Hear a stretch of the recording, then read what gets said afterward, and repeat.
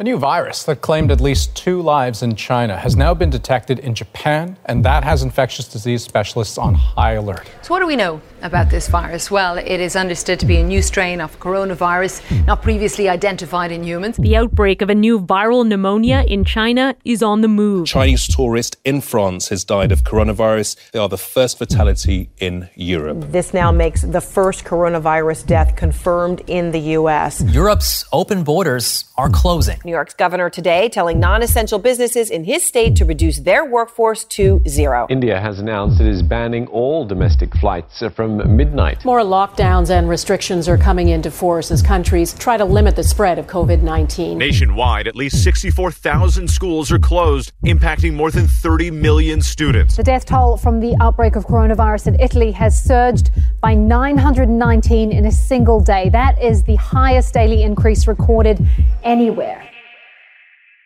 I've been following the COVID-19 coverage for a while, and its spread across the globe has been rapid.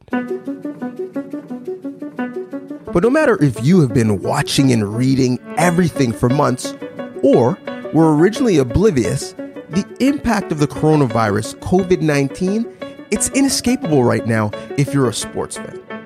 Developing overnight, what a scene in Oklahoma City. The NBA suspended its season after a player on the Utah Jazz tested positive for coronavirus. For the first time in all of their histories, the NBA, Major League Baseball, soccer, and the NHL suspending their seasons. Well, India's Cricket Premier League and the start of the Formula One season have also been suspended. We're obviously incredibly disappointed to suspend the PGA Tour season. The Premier League, the EFL and Barclays FA Women's Super League and also the FA Women's Championship have all collectively agreed now to postpone the professional game in England. The 2020 Olympic Games will be postponed for a year because of the coronavirus pandemic. Now, the impact on sports is no question trivial in comparison to the impact it's having on our families, our communities, and our economy. But the sports that we hold so close have been impacted. The sub-economies that are fueled by the sports industry and the characters we love to cheer for. I'm Donovan Bennett, host, staff writer, and podcaster at Sportsnet. And I'm Richard Deitch, one of the co-hosts of Writer's Block on Sportsnet 590 The Fan.